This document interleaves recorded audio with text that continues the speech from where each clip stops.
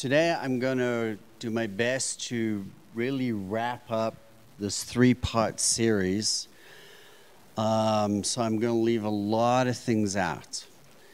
But the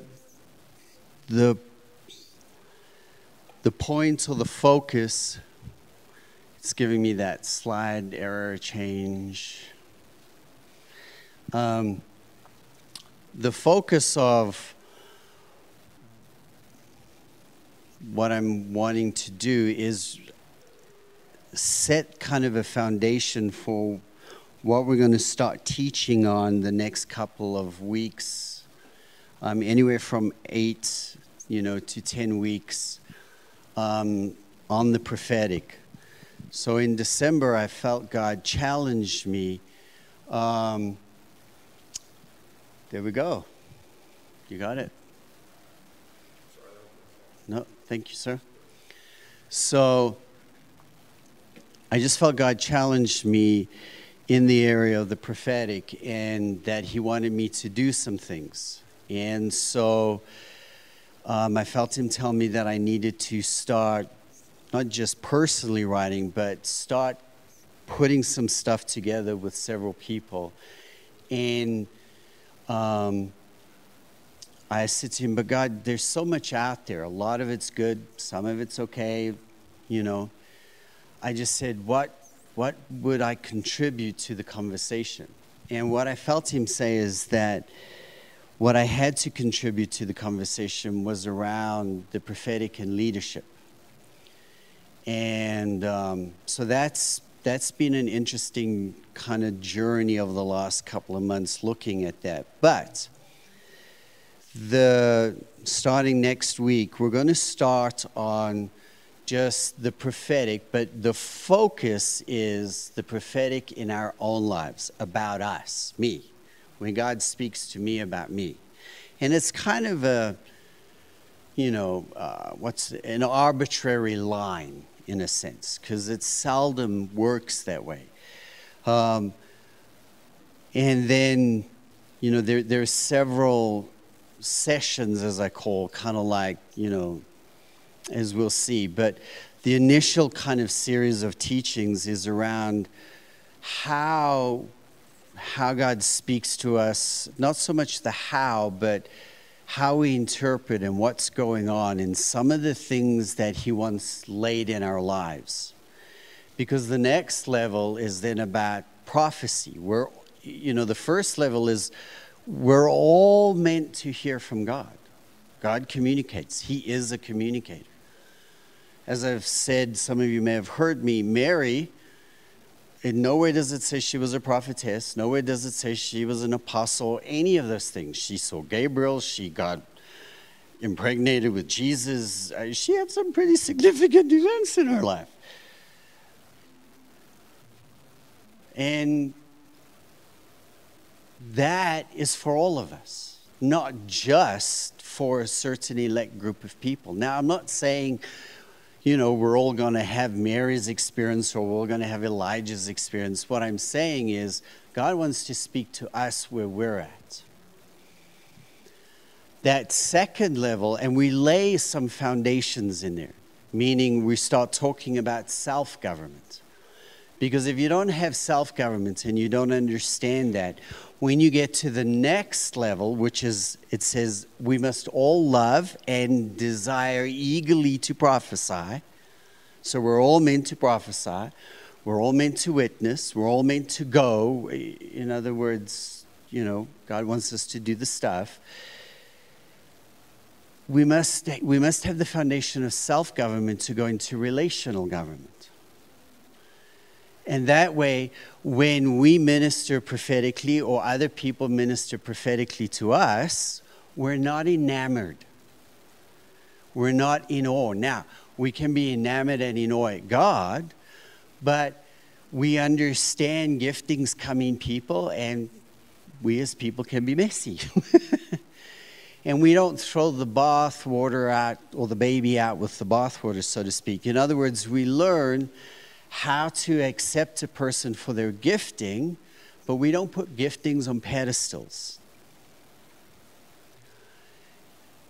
that will set a foundation. So first of all, how do we have good boundaries and good self-government so that when we step into relational government and church government and some things, that we have a good understanding amongst ourselves. And some of it is going to be a lot of repetition for some of you, but what I'm trying to do is create a common language for us, a common understanding.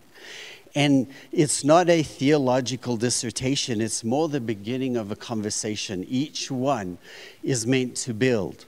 So when we start talking about self-government, the next section when we get to prophecy, which will be, way down the road or whenever, will be about relational government. Then when you get into maybe God has called you to be prophetic, because there's everybody can prophesy, and there's a spirit of prophecy. Then there are some that God calls to, some like to say the office of the prophet, or to be a prophet in a New Testament context. That way, none of us get enamored by that, and we have a better understanding of the purpose and the function of what that is for. Because God has promised that He is releasing a lot of these giftings, and that it's messy. And so that means more of us need to understand some of this to help people. Our theology doesn't determine our experience. It helps interpret our experience. We don't take our experience and try to create theology around it either. It's not either or, it's both and. And so tying all that into Abraham, as you will see, Abram becomes Abraham and is God's friend. And the spoiler alert is the father of our faith was a prophet. And so what we've been discussing at a very high level is some of the journey of the father of our faith and some of the journey of the prophetic. And it's been wonderful, right? His life was easy. God spoke and it just miraculously happened. He didn't have to fight any battles. He had no questions. Yeah. And the point of that isn't for any other reason to say God knows that we're people. He knows it can be messy, but He loves us and He's committed to us. So let's jump into this. James 2:23. Last week we heard that Abraham had faith and it was counted to him as righteousness. James 2:23 goes on to say, and the scripture was fulfilled that says, Abraham believed God and it was counted to him as righteousness. And he was called a friend of God. And at some point, I'd love to do a teaching on what it means to be a friend of God, but also the friend of a king. One of the official positions in Solomon's court was a friend. He had a friend assigned to him. Do you know that it is one of the most dangerous jobs you could ever have? Being blunt. Can you imagine? Trump is your friend. Is it safe to be Trump or Obama or whoever your favorite president was, their friend? Why? People come to you to get to them. People try to get you to trip up to say things so they can find things out. Okay, there's a whole lot there. But I'm being sneaky and I'm not going to give my secrets away. So let's move on. So, a covenant and a 400-year plus revelation. So last time we ended with Genesis 5:12, and it was, as the sun was going down, a deep sleep fell on Abram, and behold, dreadful and great darkness fell upon him. That was God. And that deep sleep, I said, is the exact same language that was used when God put Adam to sleep and cut him in half and made Eve. And I said that marriage is actually a divine revelation from God. That's where marriage comes from, was a trance, deep, dark sleep. But I want to go on. Verse 13. And then the Lord said to Abraham in this deep, dark sleep, know for certain that your offspring will be sojourners in a land that is not theirs, and will be servants there. And they will be afflicted for 400 years. How many of you want that prophecy? Is it on your refrigerator? But I will bring judgment on the nation that they serve, and afterward they shall come out with great possessions. As for you, you shall go to your fathers in peace, and you shall be buried in a good old age. And they shall come back here in the fourth generation, for the iniquity of the Amorites is not yet complete.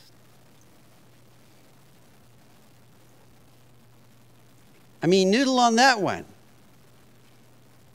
What would you do if God came to you and started talking to you about what was going to happen in 400 years?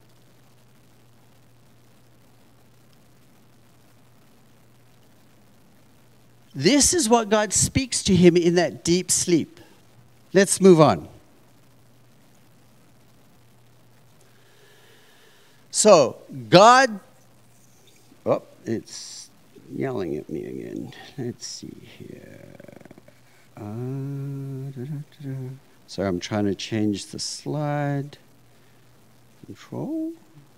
And survey says. There we go. God tells prophets and friends things to come.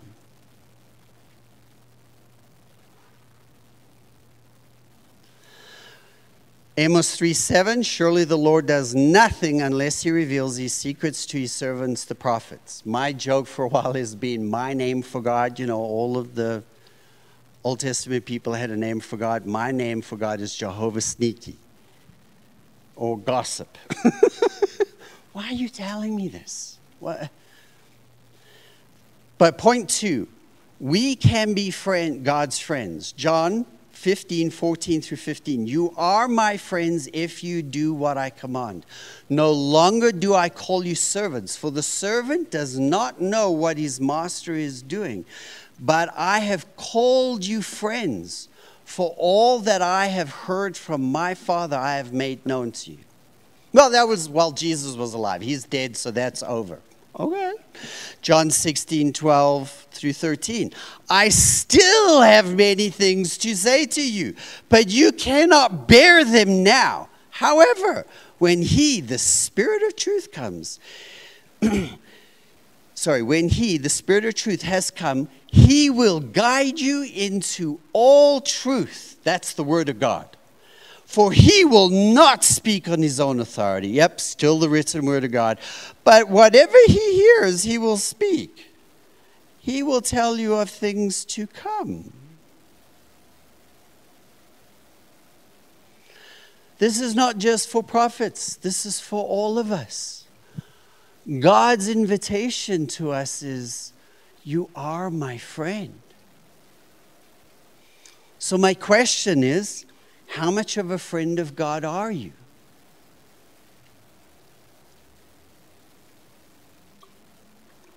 I remember one of the challenges the first time when I knew I was hearing God, I was so shaken up and didn't know what to do. And, you know, I didn't want to talk about it because I was afraid I was wrong. But as you grow with God and he begins to tell you things, sometimes you don't want to say anything because you're afraid you're right.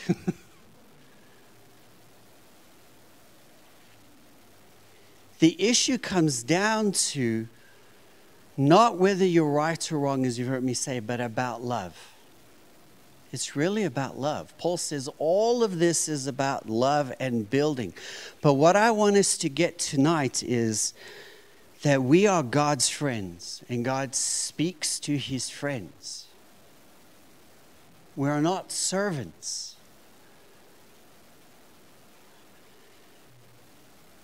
Where in us do we act like servants?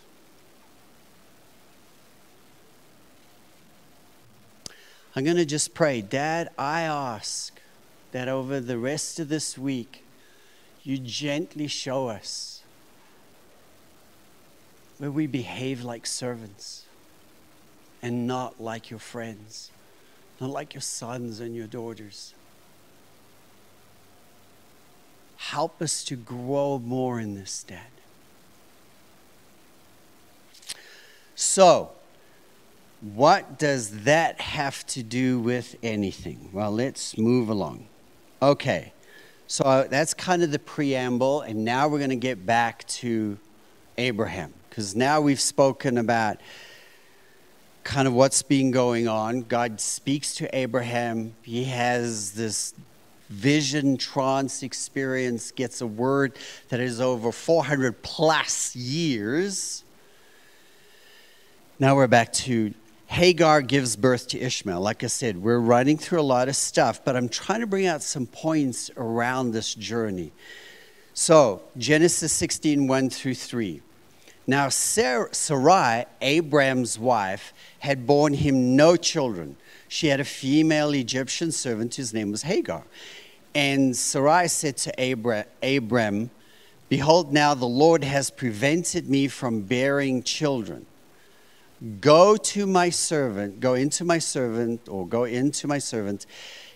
It may be that I shall obtain children by her." And Abraham listened to the voice of Sarai.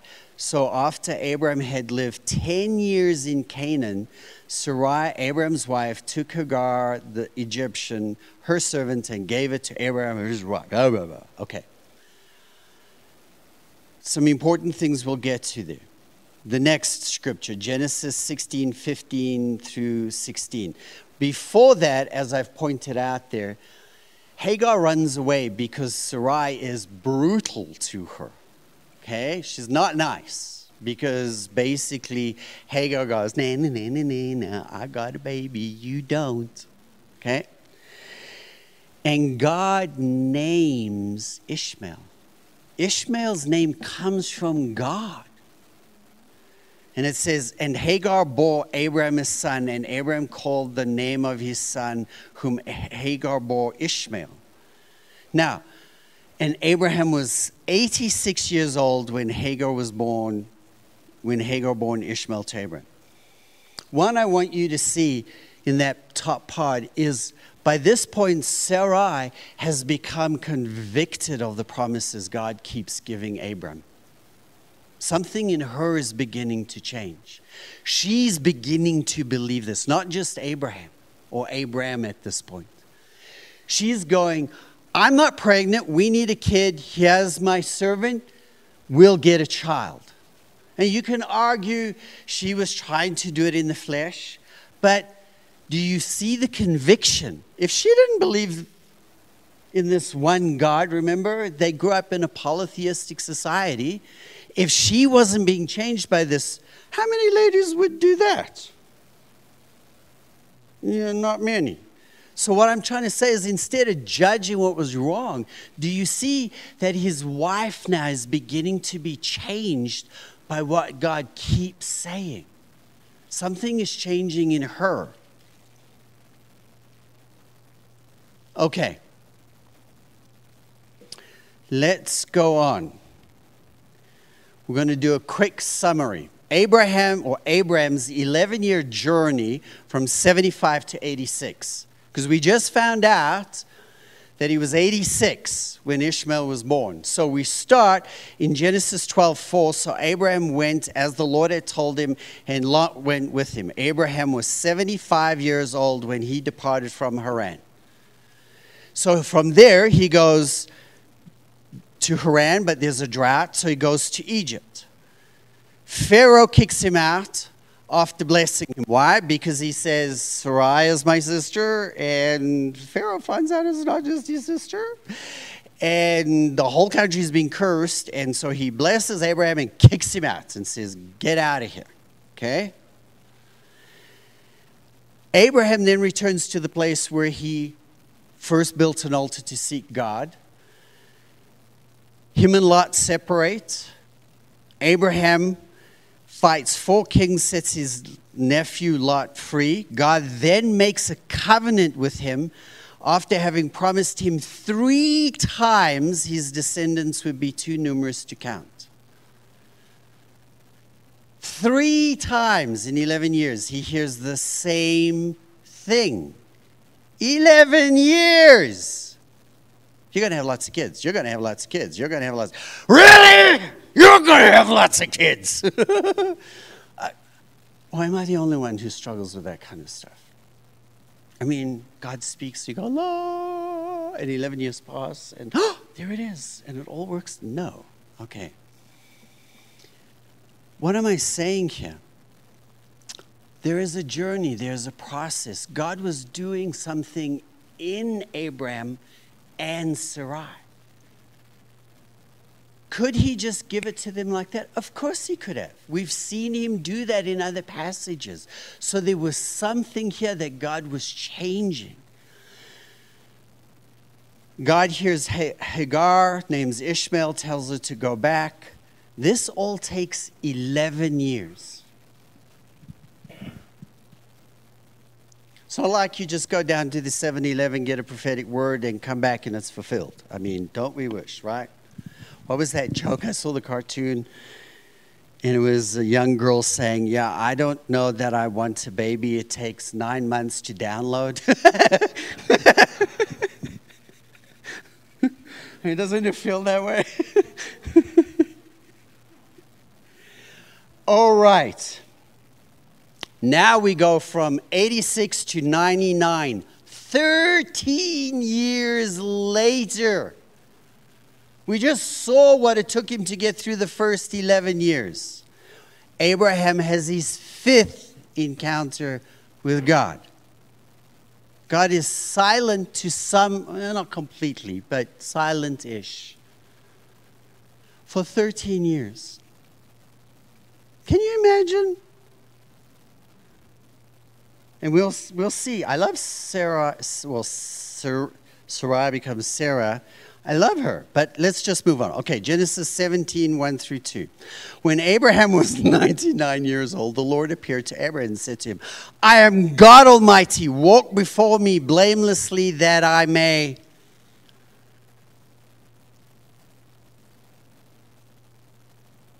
Really? I'm 99 years. You walk before me blamelessly. Go make this promise to somebody else.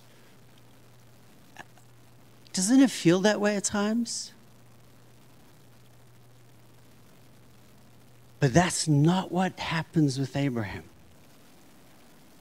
And I list the 3 times. He's heard this 3 times in 24 years. I'm going to do this. I'm going to do this. I'm going to do this. Literally, the council of heaven comes down and makes a covenant with him. The throne of God comes to earth with Abraham, and nothing happens. I mean, you get, where's the baby? Oh. And you wake up in the morning going, where's the baby? There's no baby. It gets real. Let me just make sure in my enthusiasm I'm not forgetting. I've got a point here. We get a clue in Genesis 22:1. Now it came to pass after all these things that God tested Abraham. That word is only used when he's testing him with Ishmael. But really? You don't think he's gone through a little testing? Okay, moving right along. Abram becomes Abraham. So Genesis 17:3. Remember, this is the father of our faith. What God is saying is, here's an example that we can learn from. Not that our lives will mirror him, but there's patterns here, as I brought out. God sends him down to Egypt because of a famine, and he comes back. Well, guess what happens to his descendants for 400 years? There's a famine. They go down to Egypt. Why do you think they had faith to believe? Could you imagine being that first generation? Year 1 in Egypt. Okay, 399 years to go. I mean, how many bottles on the wall can you? That would be a tough one to stand up for. Okay, guys, just 399 years to go. I'm sorry. It's okay. Let's see here. I got a little excited and lost my place. Abraham becomes Abraham. Then Abraham fell on his face. And God said to him, behold, my covenant is with you, and you shall be the father of a multitude of nations. Holy God. I think he fell on his face because of what we'll read later on. But no longer shall your name be called Abram, but your name shall be Abraham, for I have made you the father of a multitude of nations. I will make you exceedingly fruitful, and I will make you into nations, and kings shall come from you. And I will establish my covenant between you and your offspring after you through their generations for an everlasting covenant, to be God to you and to your offspring after you. And I will give to you and to your offspring after you the land of your sojourning, all the land of Canaan, for an everlasting possession. And I will be their God. Wow. Then we have what shall we call a commercial break. God says, but you have to do this. And God said to Abraham, as for you, you shall keep my covenant, you and your offspring, and you throughout their generations. This is my covenant, which is every male amongst you will be circumcised. I'm 99. Really? You go get circumcised. Come on, guys. 99.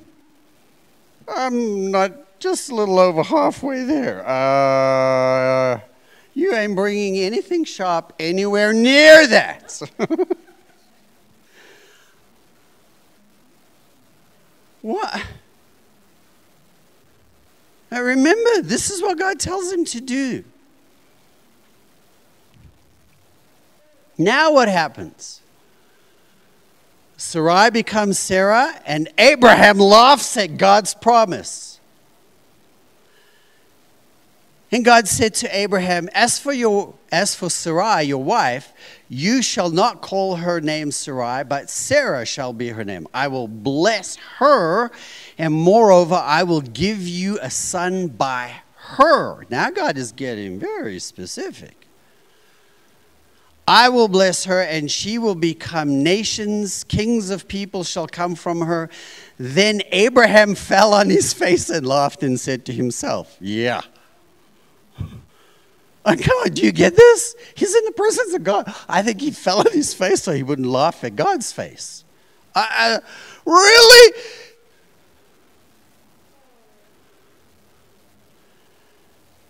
And he said to himself, shall a child be born to a man who is 100 years old? Especially after you want me to go snip.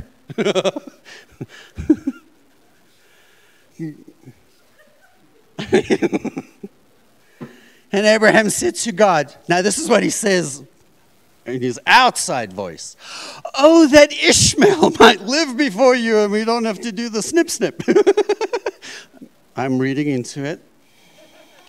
God said, no, but Sarah your wife shall bear you a son, and you shall call him Isaac. I will establish my covenant with him, an everlasting covenant for his offspring after him. And it goes, but I will establish my covenant with Isaac, whom Sarah will bear to you at this time next year. Uh-oh. 24 years later, God says, I want you to circumcise yourself, and you're going to have a kid when you're 100. Yeah, I would fall on the ground laughing too. I mean, let's get honest, guys. As we will see. Okay.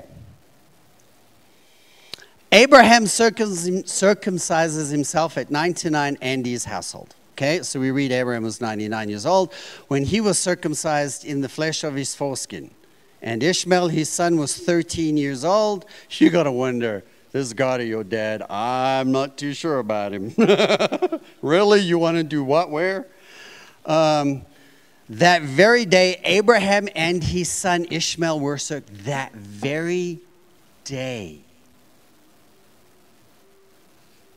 Remember, he just fallen on his face laughing. But he obeyed that day. And all the men of his house, those born in the house, those bought with money, and with money from a foreigner, were circumcised with him. This is cute. Remember, he had a big house. I mean, hundreds of men. Did they hire somebody to come in? I mean, like, how do you do 300 snips in a day? I don't know. Anyway, moving right along. Okay, now comes it even gets funnier. Now we have Abraham's sixth encounter. And the Lord appeared to him by the oaks of Mamre, which we've read. These places are becoming familiar.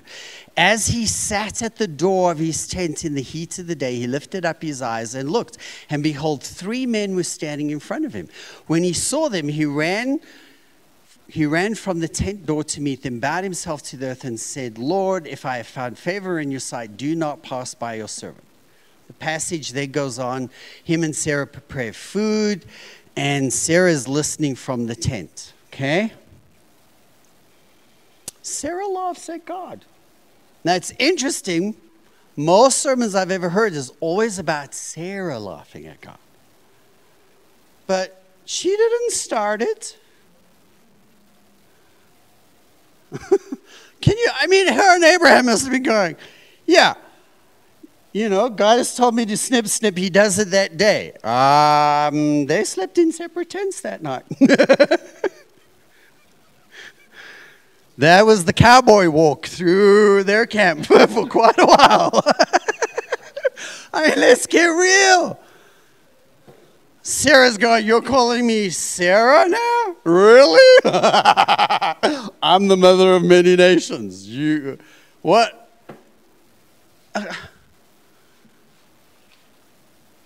So now he's having this experience. Interesting. It says 3 men. As we'll find out, one of them literally is Yahweh incarnate, Jesus.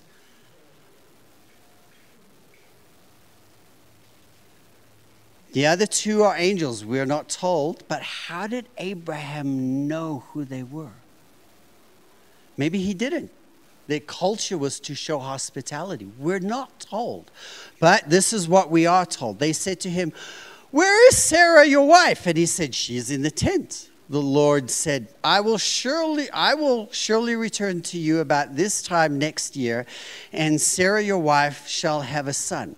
So this is about 3 months later. So we've gone from the horseback walk to maybe we're a little healed and things are a little more normal. Because next time this year, Sarah will have a son. And Sarah was listening at the tent to the door. Now, Abraham and Sarah were old, advanced in years. The way of the woman had ceased to be with Sarah.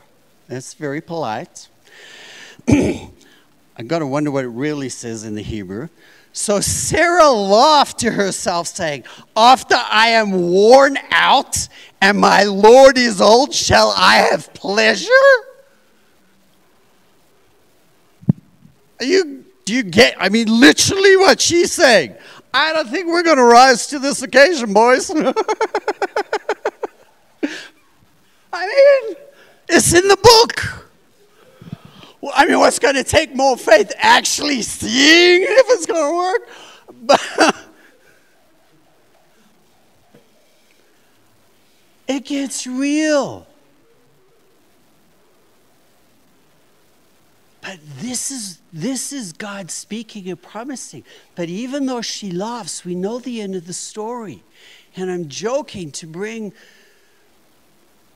some of the tension and what had to be going on in their hearts. This is a woman who hasn't been able to have a baby for, it doesn't say how old she is at this time. 90, does it? Yeah, so 89. I mean, she's saying, the way of the woman is past. You could see her heart was desperate when she gave her servant. Now God is saying this. The Lord said to Abraham, why did Sarah laugh and say, shall I indeed bear a child now that I am old? Why does he pick on Sarah? I mean, Abraham had said the same thing a few months before. Is anything too hard for the Lord? Oh, sorry, the play on words just hit me. At the appointed time, I will return to you about this time next year, and Sarah shall have a son. But Sarah denied it, saying, I did not laugh, for she was afraid. He said, no, but you did laugh.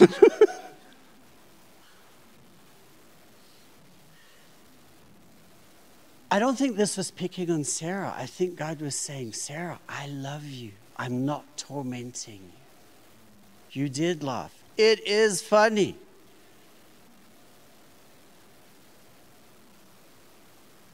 What was their first child's name? Laughter. I wonder why. Because it was a joke, as we will see. Okay. But do you see the heart of God? This is his sixth experience. Saying God is getting more and more and more specific. Remember I said there is this fear in the body of Christ at times that if God speaks and we miss it, that's it, he kicks us in the closet. But we've seen over and over God confirming his word to Abraham. Even when Abraham says, yeah, that's my sister, God moves geopolitically on her behalf and protects her. Now, whether it was cultural or not, we're not justifying anything. We're saying God loved both of them. And he changes both of them to where they become the people that are the father and the mother of nations. Not just in promise, but in essence. They begin to not just have faith, but faith is in them. And it changes things. Okay, now last I just want to bring this point out because it makes the final point. And we skip a whole bunch of stuff. So I apologize. But God moves geopolitically on Sarah's behalf a second time.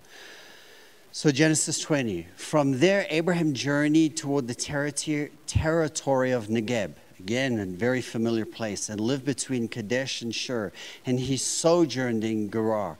And Abraham said of Sarah his wife, she is my sister. And Abimelech, king of Gerar, sent and took Sarah. She must have been a hot centennial. I mean, she's getting up there, but come on. I mean, kings are going... I mean, ladies, whatever she was, whatever her makeup on would make, sell millions. But God came to Abimelech in a dream by night and said to him, behold, you are a dead man because of the woman whom you have taken, for she is a man's wife. Now Abimelech had not approached her, so he said, Lord, will you kill an innocent people? Did he not himself say to me, she is my sister? And she herself said, he is my brother. In the integrity of my heart and the innocence of my hands, I have done this. in a dream. Can you imagine God Almighty coming to you and saying, you're a dead man, you're a dead woman? Wait.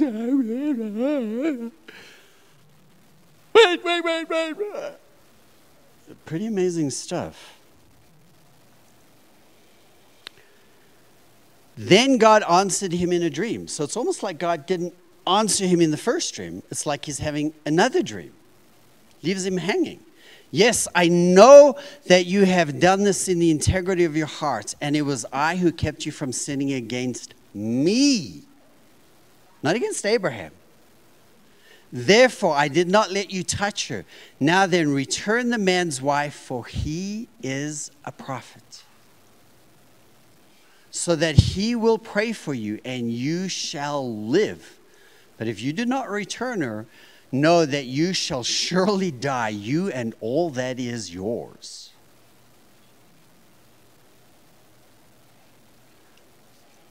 And then the end of that chapter, then Abraham prayed to God, and God healed Abimelech and also healed his wife and female slaves, so that they bore children. For the Lord had closed all the wombs of the house of Abimelech because of Sarah, Abraham's wife. Powerful.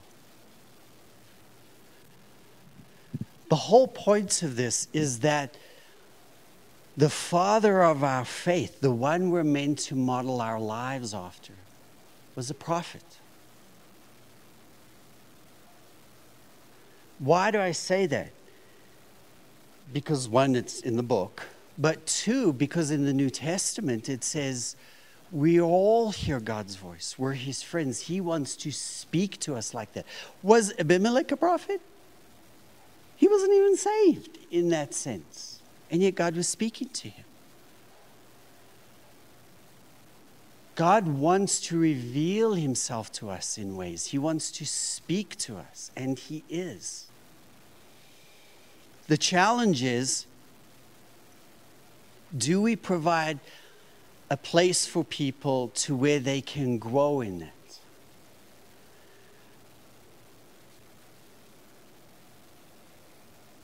What do you do with what God says? What should you not do with what God says? How do we interpret what we hear? Do you really believe God loves you? Because that determines how you interpret everything he says. Do you believe you're his friend?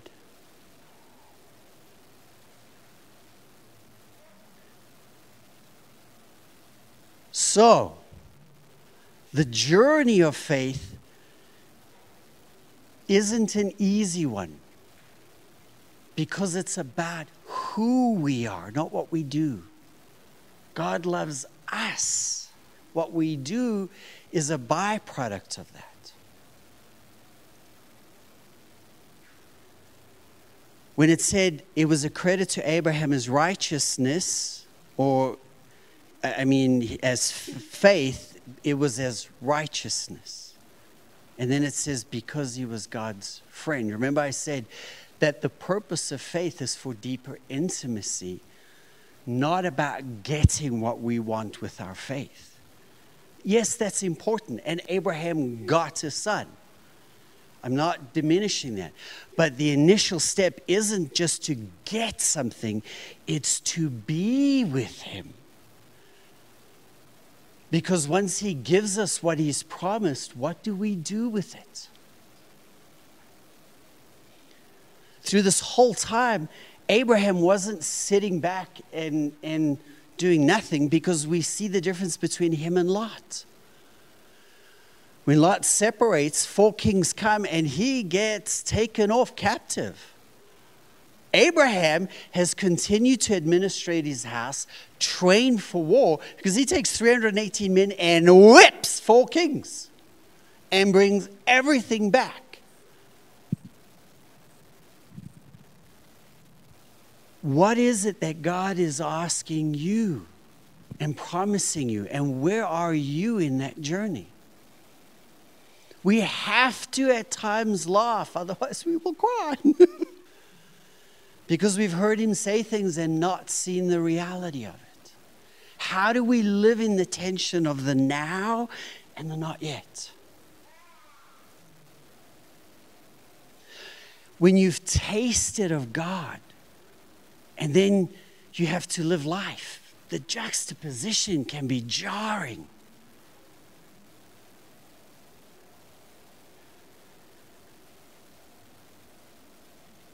We see how Abraham did it. He remained open.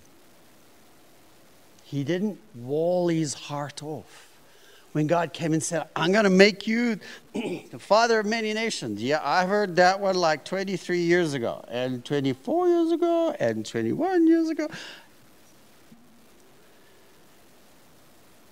Are we letting it change us and saying, God, what is it in me that you're changing? Holding on to the promise. Because we know when God gave him the promise, he had to test him. Is what I gave you more important than me?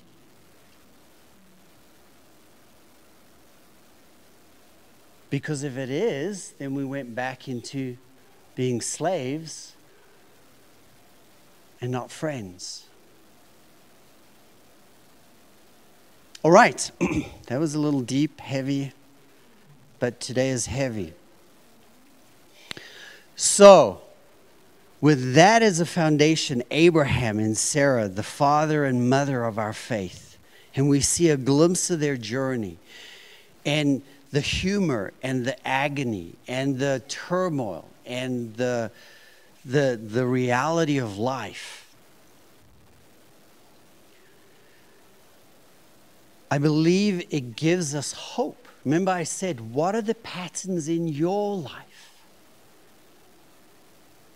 What is God asking you to learn from? I mean, to the disciples, he feeds the 5,000 and then it happens again. And he goes, didn't you learn anything from the 5,000? Yeah, that you feed them. Now feed the next 10,000. That's not what the lesson was about. So when you find yourself going through lessons, we can either get angry, or we can fall on the ground and laugh and go, really, God? Here we go again. Okay, now God. Okay. And continue to grow.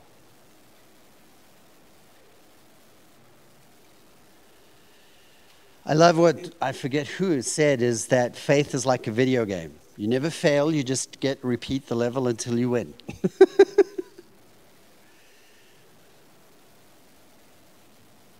This is where we are. God has spoken, is speaking. We're seeing some of his promises. And we're learning to walk it out. But he's bringing other people that he's promised things to.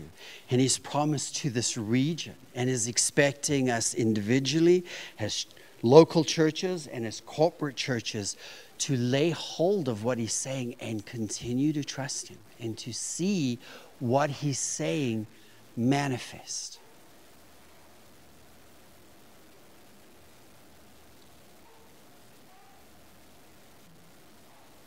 So, I think we should stop.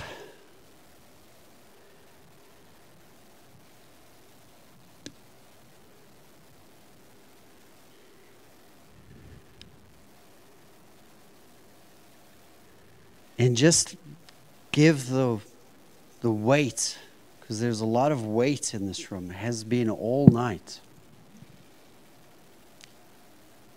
And let's just open ourselves up to his presence. Do you guys mind?